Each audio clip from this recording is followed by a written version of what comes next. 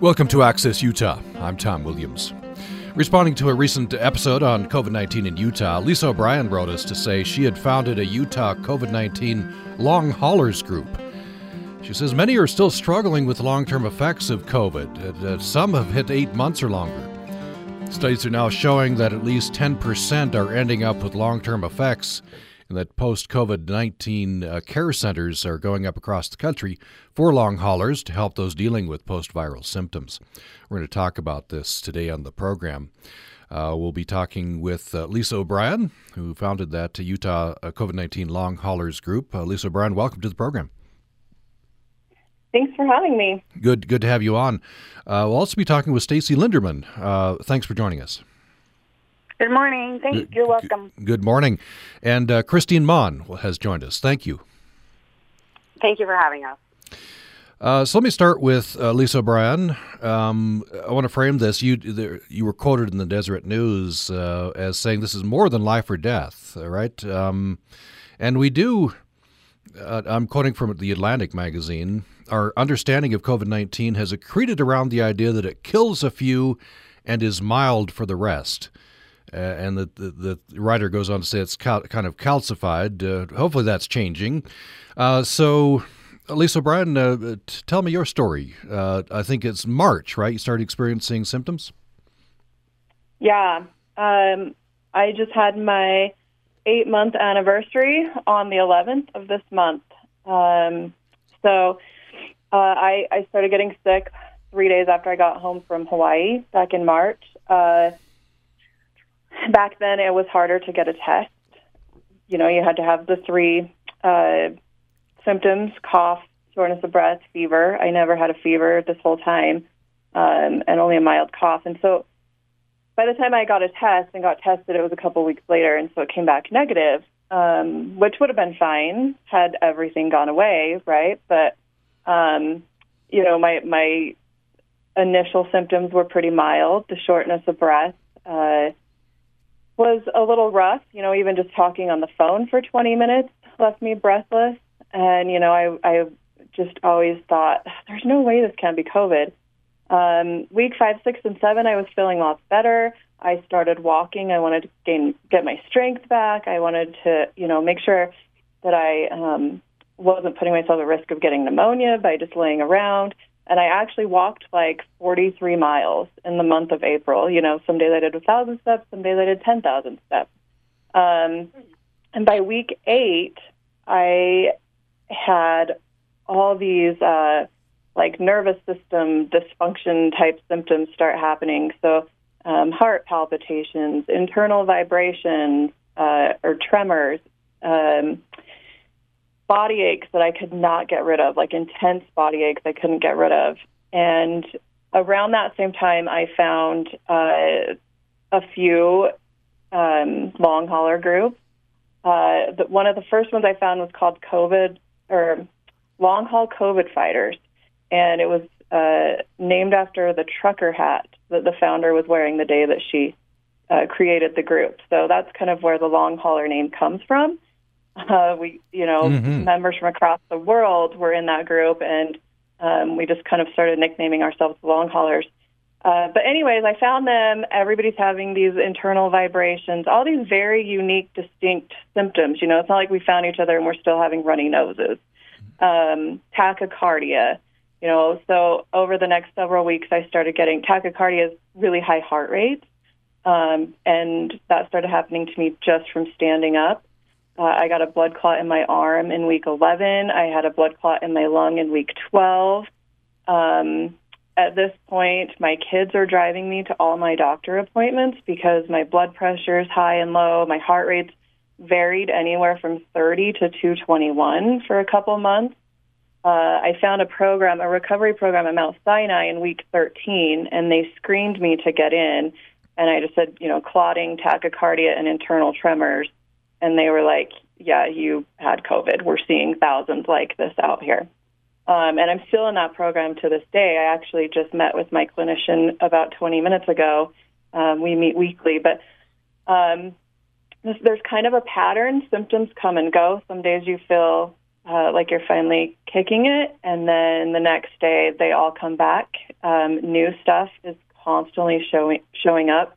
I've over the last couple months, I've started having more issues like cognitive issues, word recall, short-term memory issues. I'm dealing with post-exertional malaise, which means if I overexert myself, it can wipe me out. And sometimes it takes me a week to recover from that. So I really have to be careful with how much energy I'm expending. I'm also dealing with insomnia. And my heart has calmed down quite a bit, but I still have periodic episodes, or some nights I'll, wake up with my heart at 150, but it doesn't happen as often as it was. It was doing it every night for a while, and so that's kind of where I am now. And there's really no answers. We're just kind of waiting it out and hoping that it eventually goes away 100%. Yeah, that's. I can only imagine the emotions. Right, 8 months on, we'll loop back around to you. I want to hear Stacie Linderman's story. I know. So, Lisa O'Brien, you're in Roy, right? Yeah. So, Stacie Linderman, where do you live? I am in Ogden. You're in Ogden. Okay. Well, Yeah. tell me your story. Mine started in about March.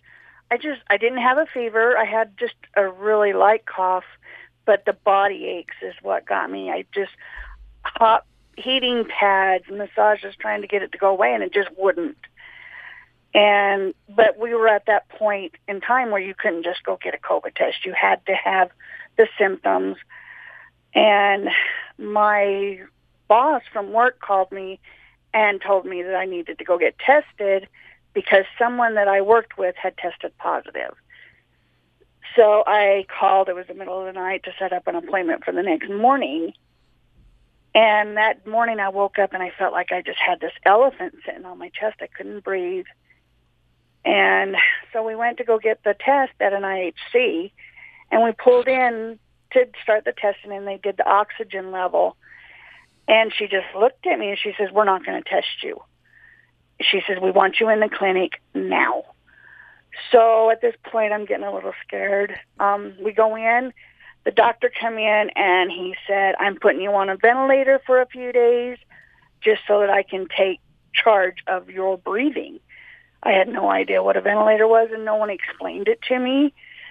I looked at my husband. I said, "I'm scared." They brought in an ambulance to rush me to the hospital. Honestly, that's all I remember. I woke up a month later, and I lost the whole month of April. Come to find out, when I got admitted, I had acute renal failure, pneumonia, dehydration, lung failure. While I was on the ventilator, I developed double pneumonia. When I woke up, I could no longer walk. I had lost all of my body muscle mass. I couldn't talk from the tube being down my throat for a few days. I was in an ICU for about a week after I woke up. I'm just stubborn enough to go home. I'm out of breath. I can't even walk out to my car now without being short of breath. When Lisa says you have bad days and good days, you wake up and your whole body just aches. It's everything you have to get out of bed. I've lost about 80% of my hair from this. The headaches I get are horrendous. I suffer PTSD now from the nightmares from being in the coma.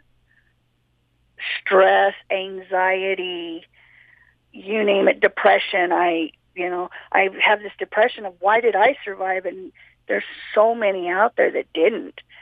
And this just has to get out that this is serious. Yeah, that's and so about 8 months for you as well. This happened, started in March. At my 8-month mark. Yeah, Mm-hmm. Yeah, incredible. I want to hear from Christine Maughan. Christine Maughan, where are you? Where do you live? So I live in Logan. In Logan, okay. All right. Well, tell me your story. Yeah, so it started for me in March as well. It was March 24th, I actually know the day. I couldn't taste sriracha, the hot sauce. And at the time, we weren't talking about a lack of taste on its own. We were kind of talking about a lack of taste being linked to a lack of smell.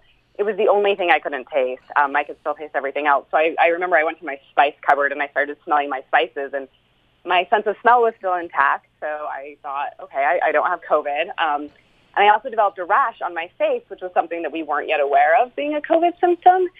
And I was actually like that for about 2.5 weeks. I was a little tired, but, it was a pandemic and everybody was stressed. And so I thought I was fine. And then in mid-April, I was tested on April 11th, so the weekend right before that, I started having some pretty intense breathing problems. When I would try to breathe in, it just felt like there were thousands of tiny knives in my chest. It was horrifically painful. I had no energy. It was actually Easter weekend, and I was trying to color some eggs with my daughter, and I couldn't even sit at the table and color eggs with her. So I actually ended up calling into my ENT that week, and they told me to get tested. I was really lucky in that I was able to get tested. I did not have a fever at the time, and it was actually the week that they had changed that requirement.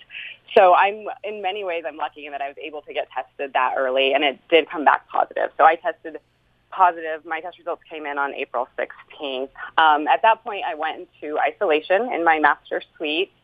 I was there for 28 days. My family was quarantined to our property for 28 days. Part of why I was in quarantine for so long is because of ongoing symptoms.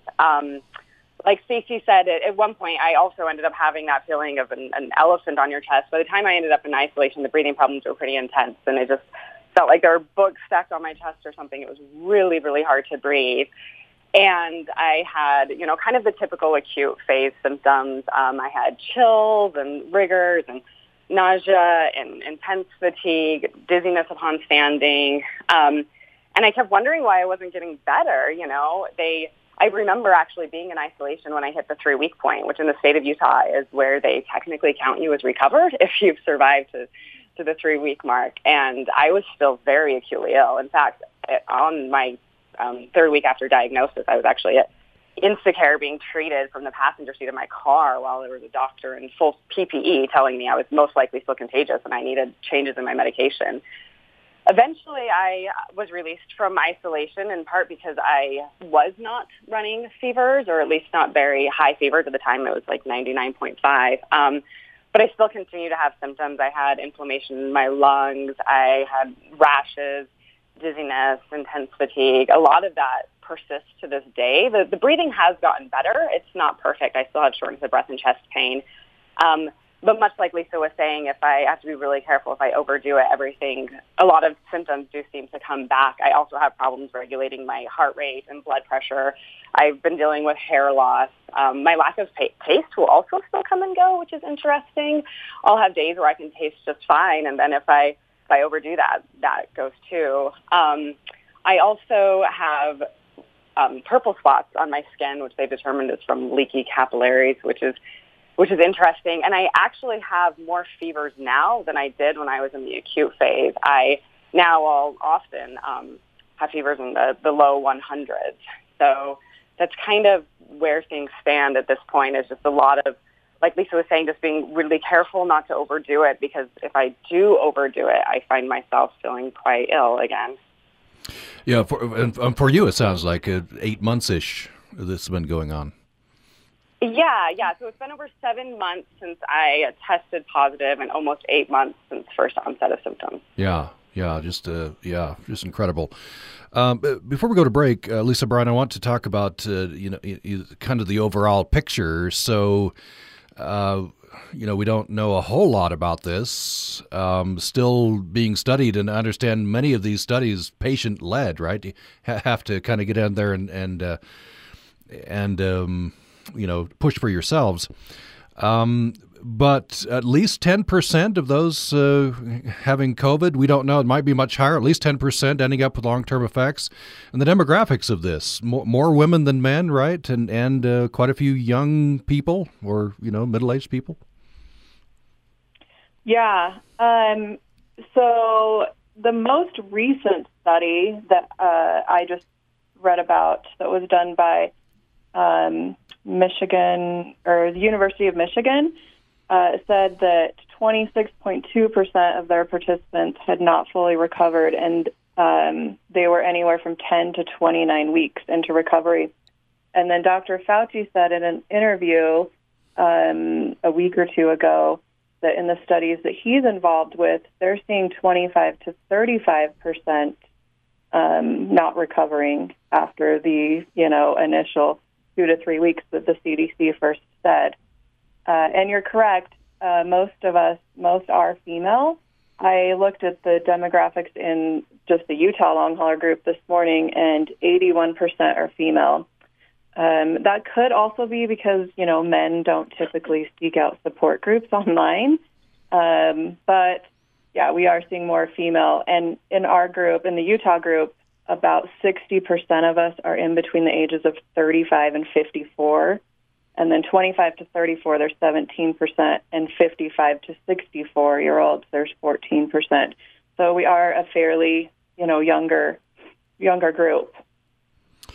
Yeah, and so, given those projections and the number of cases, and who knows when the pandemic will wind down, it could be hundreds of thousands of folks suffering from, long-term effects.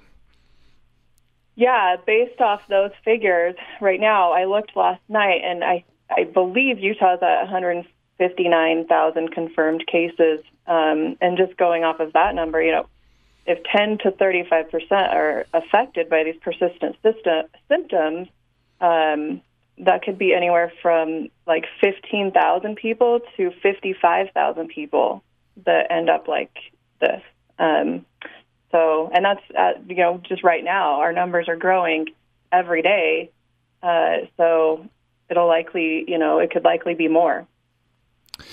I want to, again, before we go to break, want to get into how, the experience in the medical system. For what I've been reading from, about this is many with long-term symptoms of COVID have had very similar experiences to those who have suffered, syndromes like chronic fatigue syndrome. In other words, skepticism from the medical community, not being believed, having to go in and try to prove that you're sick and that it's not all in your mind to your doctor. Did you experience that, Lisa Brown?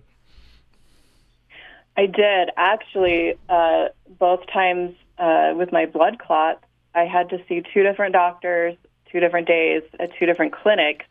With the one in my arm, I saw a doctor through a telemed appointment, and he told me at the end of the call that viruses don't last 70 days, which they don't, but I was still having symptoms at 70 days.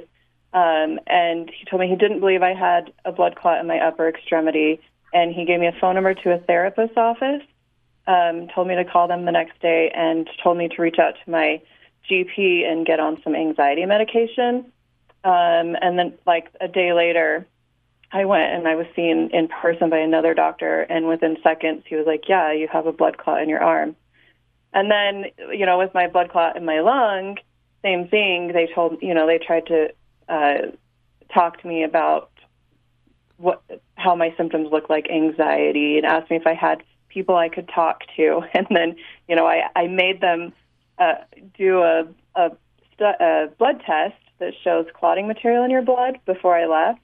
And it came back elevated, and so they had to do a CT scan, and it showed a clot in my lung. So, yeah, it's been tough.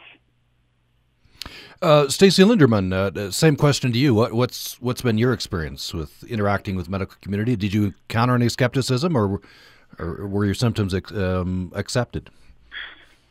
With my doctor, I'm pretty much his first COVID case.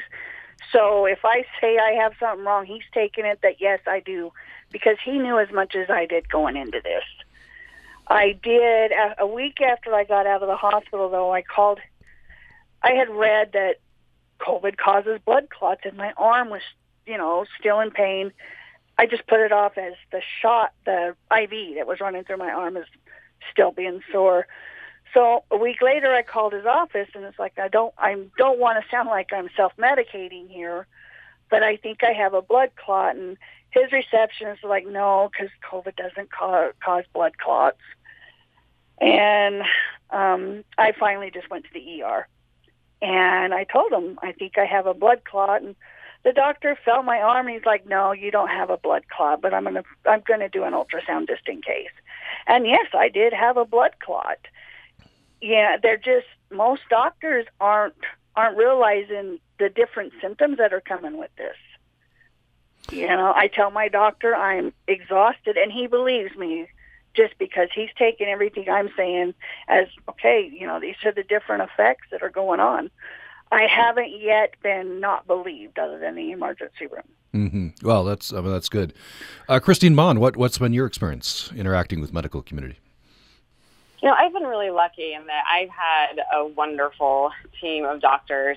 They've been kind, and I haven't been met with skepticism. The most challenging part is just a lack of knowledge, in part because it's a novel virus.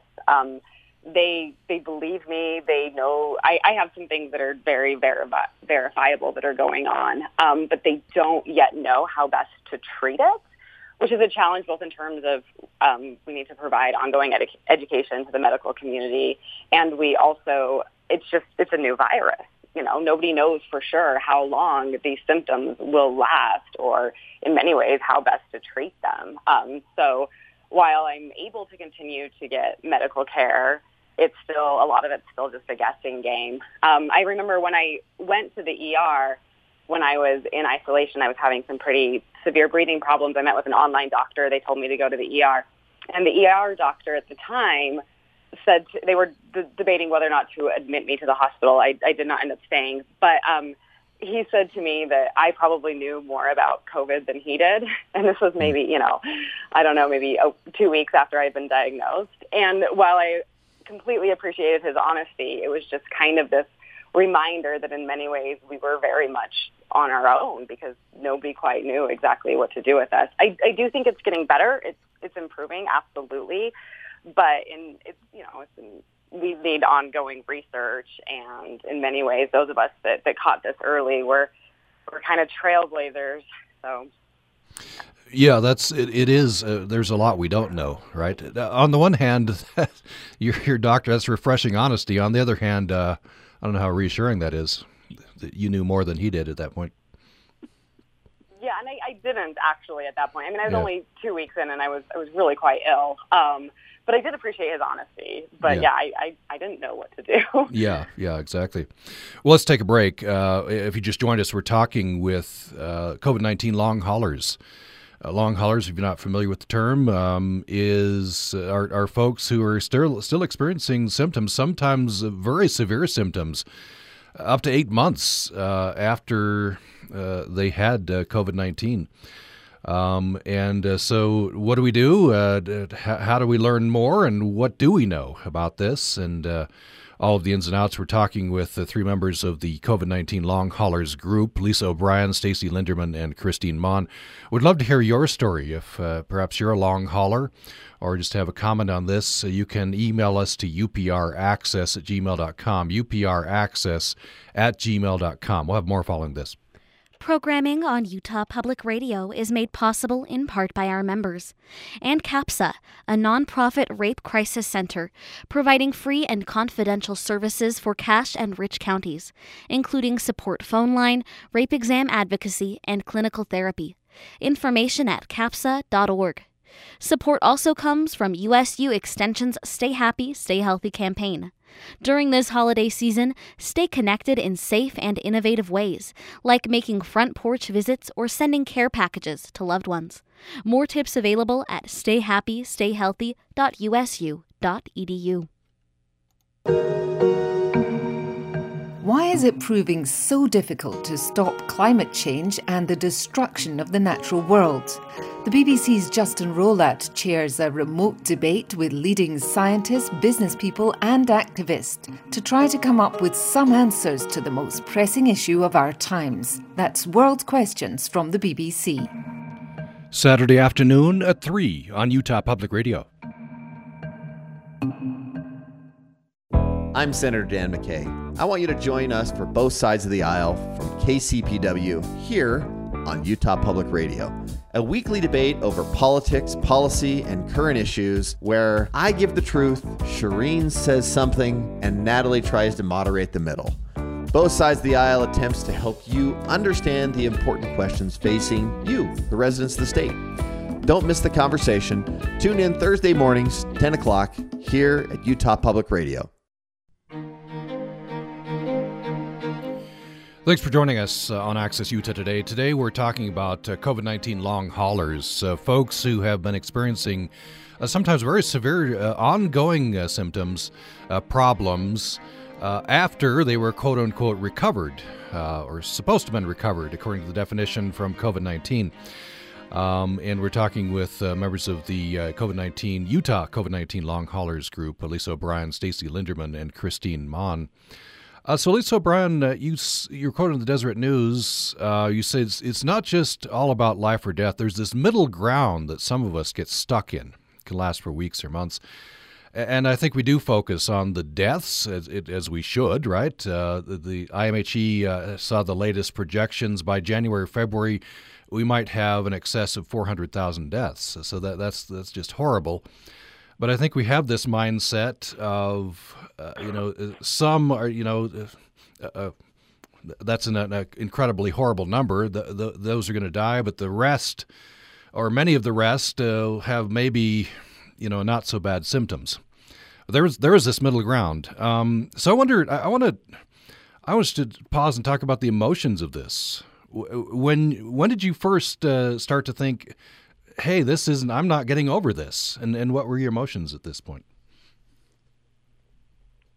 It was probably week 7 or 8. I just, couldn't kick it. And again, I had tested negative. And so I'm still like, okay, maybe it's just allergies. And I, was trying all different kinds of things. But I remember the very first time that I ever went to the ER was on day 62. And I remember telling the nurse that I had been sick for 62 days, and I couldn't, I had these body aches that I couldn't get rid of, and my heart was going crazy. And I remember telling her, I can't do this much longer. This has really given me a lot of empathy for those that struggle with chronic illness and have dealt with things like this for decades. I don't know, that takes so much strength. I don't know how people live like this with these debilitating symptoms. But, as far as emotions go, there definitely is a mental health piece to this, right? We've been sick for months and months, and it has been life-changing. Like I said, for a while there, my kids, adult kids had to drive me to all my doctor appointments. I went to the ER about 8 times in between month 3 and 5, mostly for heart issues. And one of them would drive me to the ER and drop me off, and the other would come and pick me up later, because they couldn't go in with me. I had to start using a shower chair to shower because every single time I stood up, my heart rate would spike to 160. There were a couple weeks that I stopped sleeping except for 2 to 3 hours a night because every night when I would sleep, I would either get a random adrenaline rush that would wake me up, or I would just wake up and my heart rate would be at 160. And usually, I would sit down to get it to drop, but I was already laying down. And so to try and maintain some control over my body, I would fight sleep until I couldn't anymore.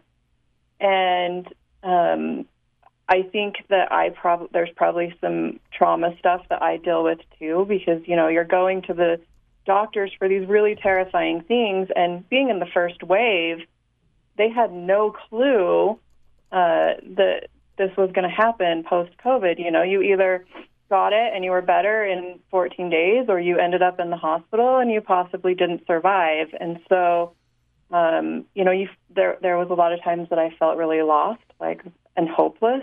Where do I go? If the medical community can't answer my questions, I can't live like this for the rest of my life. And so, probably some depression, and yeah, lots of emotions like that. Yeah, I can't even imagine. Stacie Linderman, what about you? Did at a certain point, I guess it probably dawns on you, this is turning into chronic.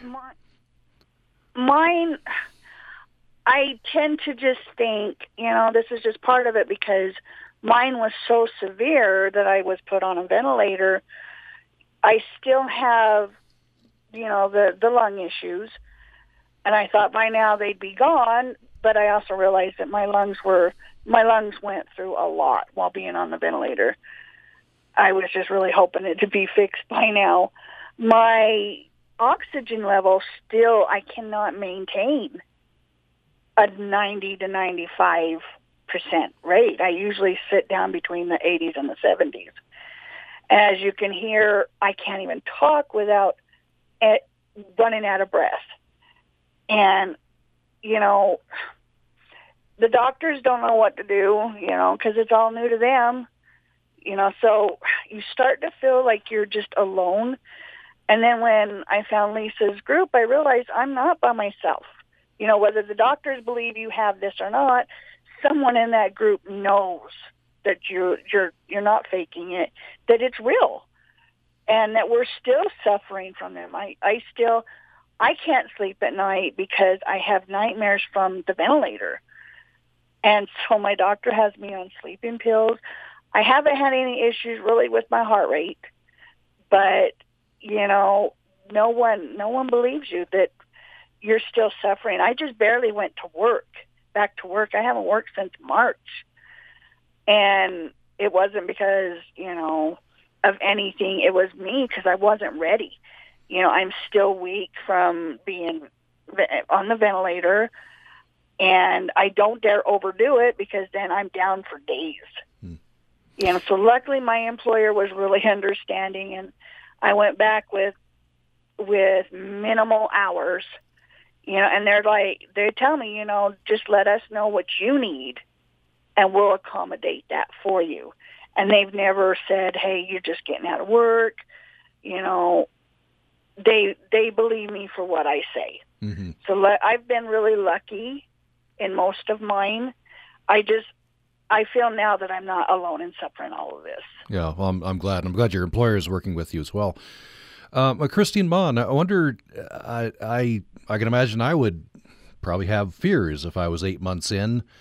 And you say some of your symptoms have thankfully gotten better, but others haven't. I don't know what your feeling is going forward. Do you have fears that it's just going to go on forever? Oh, absolutely.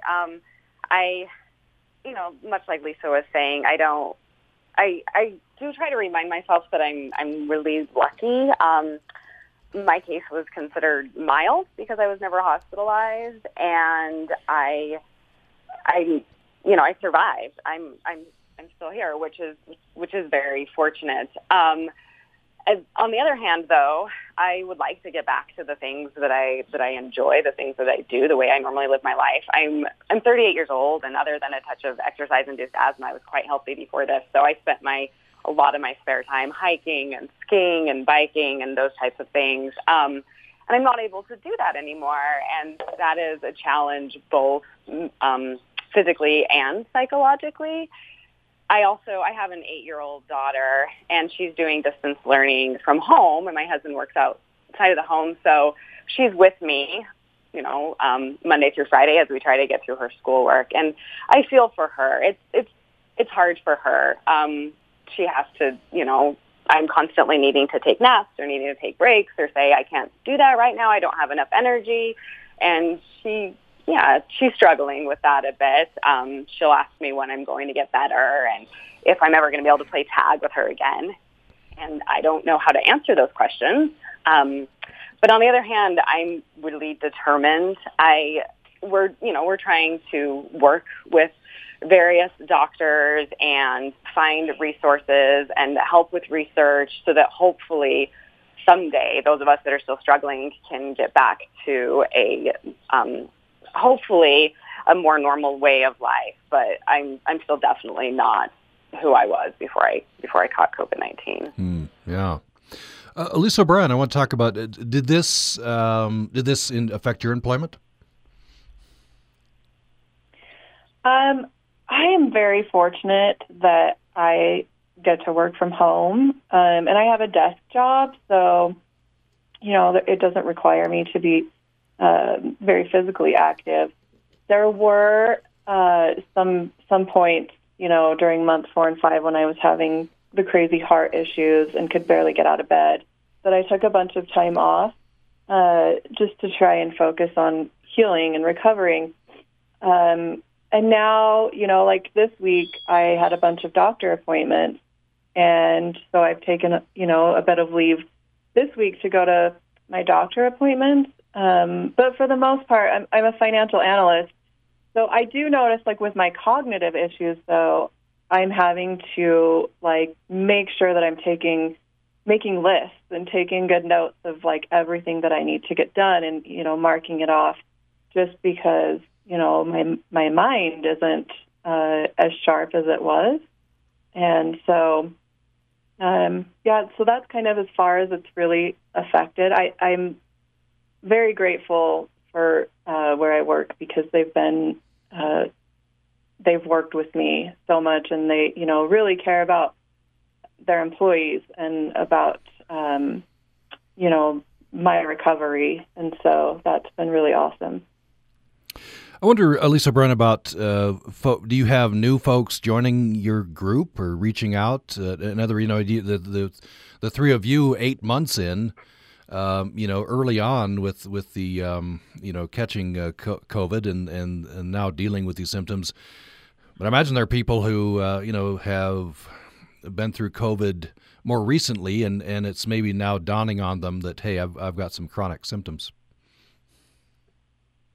Yeah, so, in the beginning, I created the Utah group back in June, and the reason I did that was because I was tired of waiting for, national news to trickle down to the local level, and nobody here was listening to me. I was reaching out to health departments and state officials, and I just realized I needed to find all the others here to show that, this is an issue, and we're going to need help.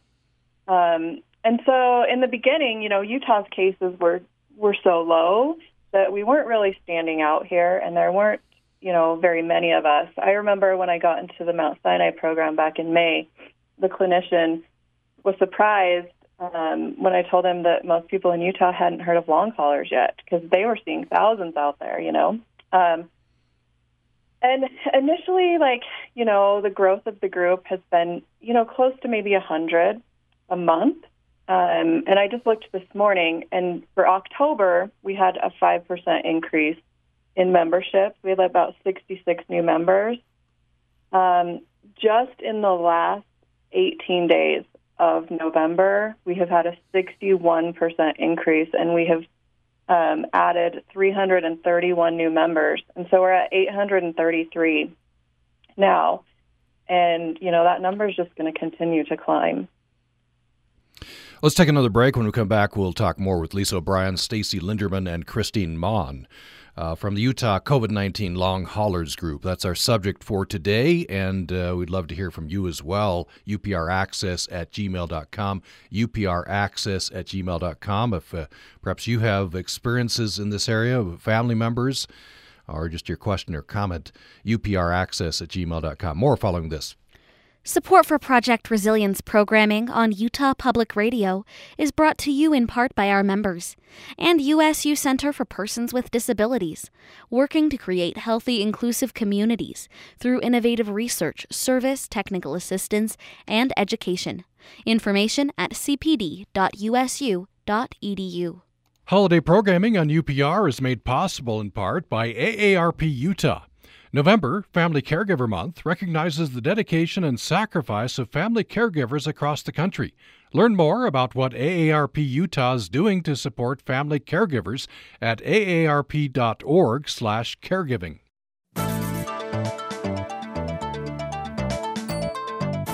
Make an appointment with Public Radio's favorite family doc on the next Zorba Pastor on Your Health. It'll be a jam-packed hour on healthy living, including this recipe for old-fashioned beef stew. We always have a great time, so will you on Zorba Pastor on Your Health. from PRX. Sunday afternoon at 1 on Utah Public Radio.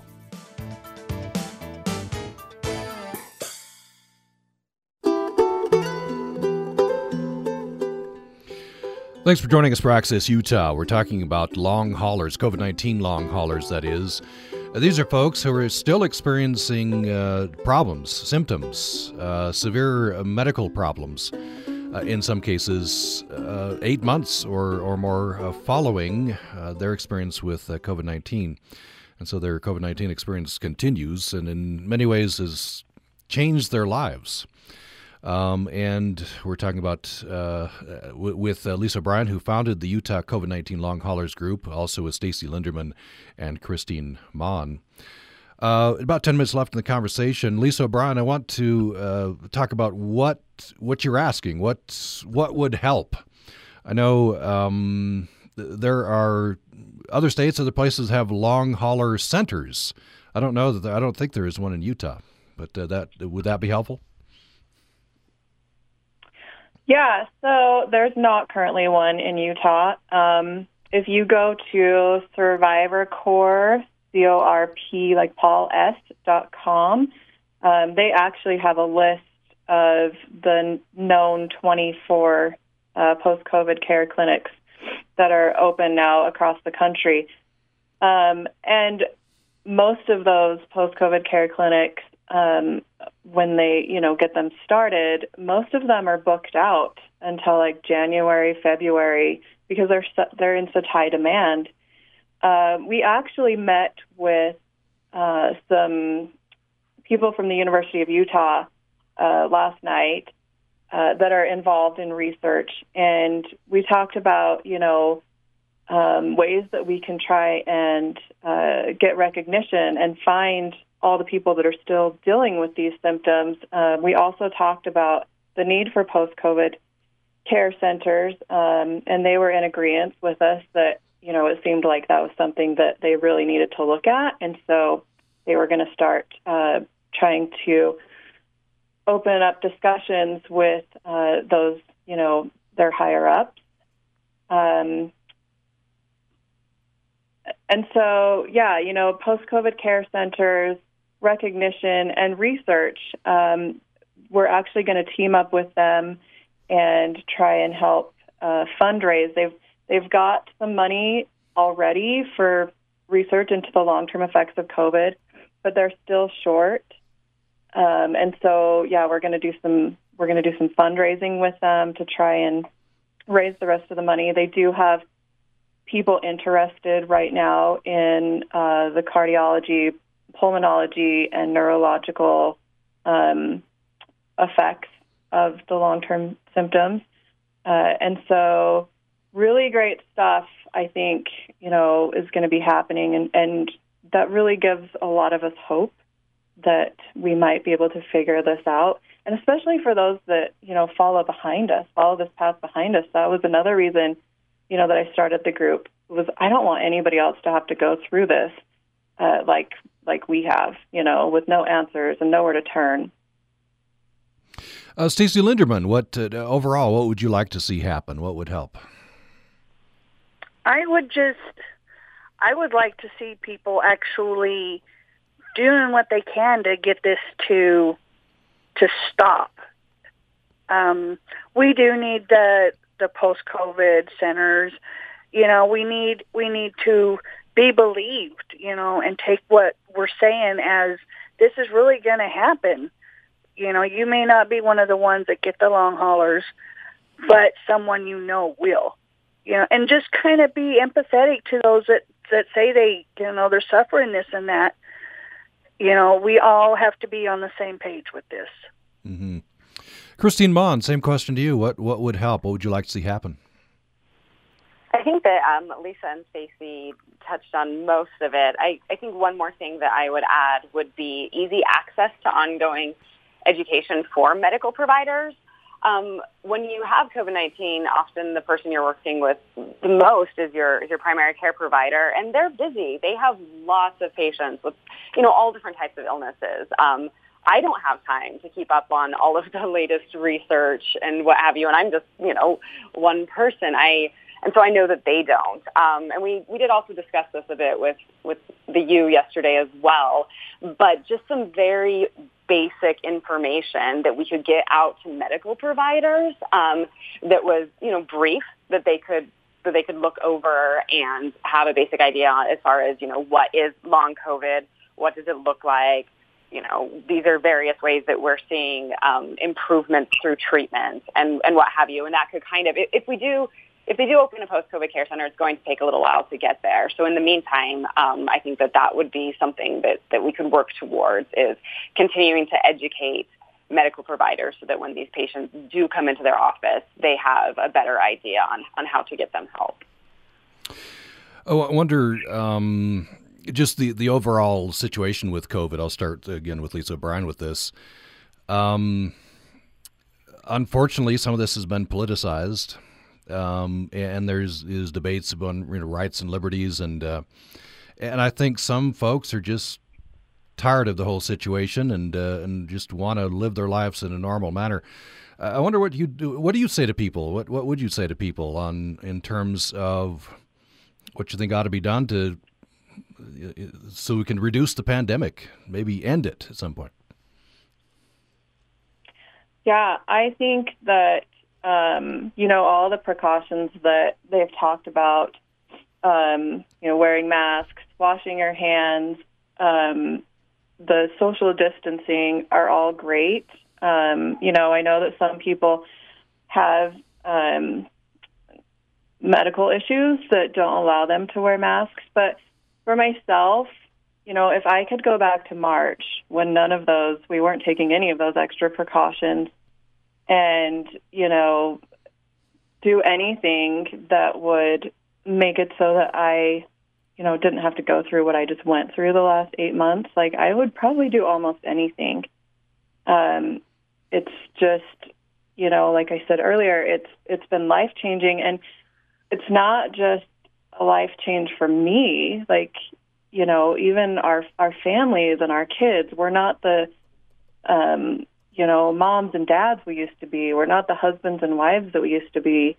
And, we hear a lot of people dismissing in a way, with the 99% survival rate and, people, they probably had underlying conditions or they were over 80.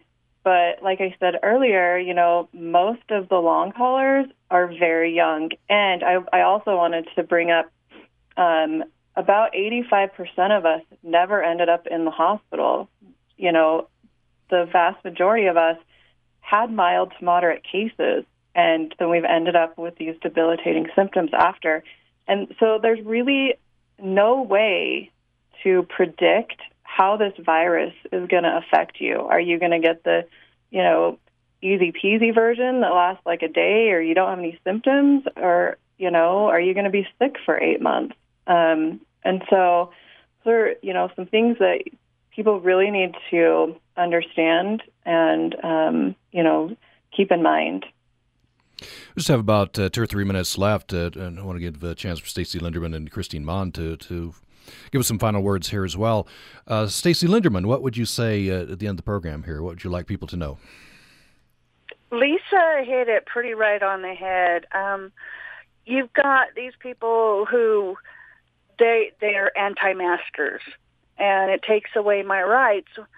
I understand that, I really do, but by not wearing a mask, you're taking away my rights to be able to go out and feel safe. That they're protecting me against them, and I'm protecting them against me. And it just, if you can't handle a mask for 20 minutes, you're not going to be able to handle that ventilator.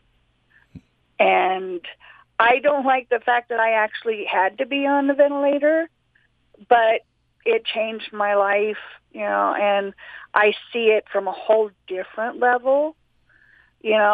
People just take this serious. Wear a mask, social distance, wash your hands.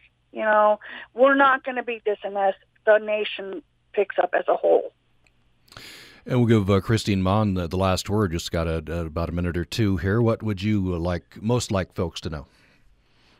I would just say that COVID-19 isn't an illness that you want to gamble with. I don't want to see anybody else end up dealing with the types of things that Lisa and Stacie and myself and others have dealt with, or worse. It's not a gamble that you want to take. Mm. Well, good place to end the program. We've been talking with members of the Utah COVID-19 Long Haulers Group. Lisa Bryan, you can find your group on Facebook, I believe, right? Yeah, Utah COVID-19 Long Haulers. I also wanted to mention that tonight at 10 p.m., there's a special. 24 of our members were interviewed, and so that will be on KSL. And also tomorrow night from 6:30 to 7:30, they're giving us the whole half hour. So you'll hear stories from 24 of our Utah Long Haulers. Excellent. So that is what, tonight you say, and tomorrow?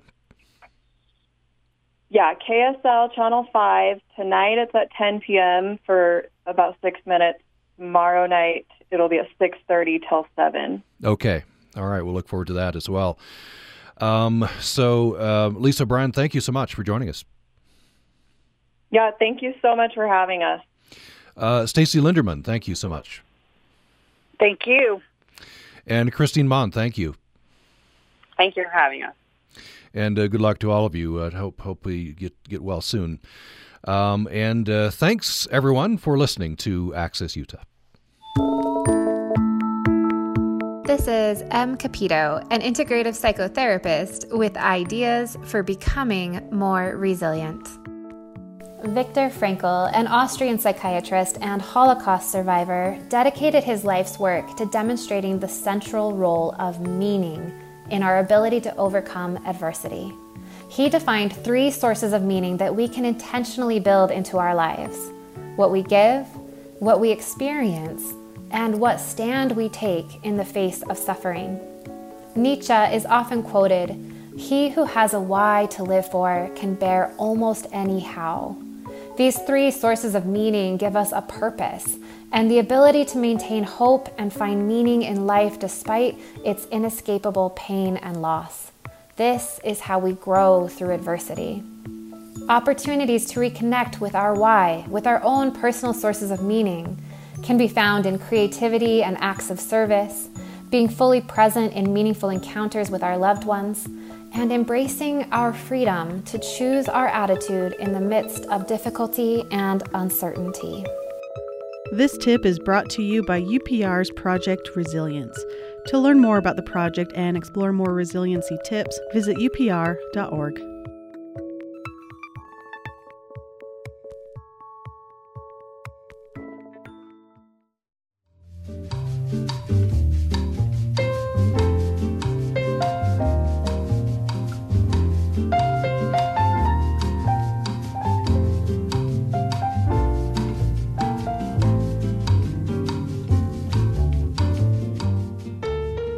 You're listening to Utah Public Radio, a statewide, member-supported service of Utah State University, KUSR Logan, KUSK Vernal, KUSL Richfield, KUST Moab, KCEU Price, KUSU FM Logan, also heard at upr.org.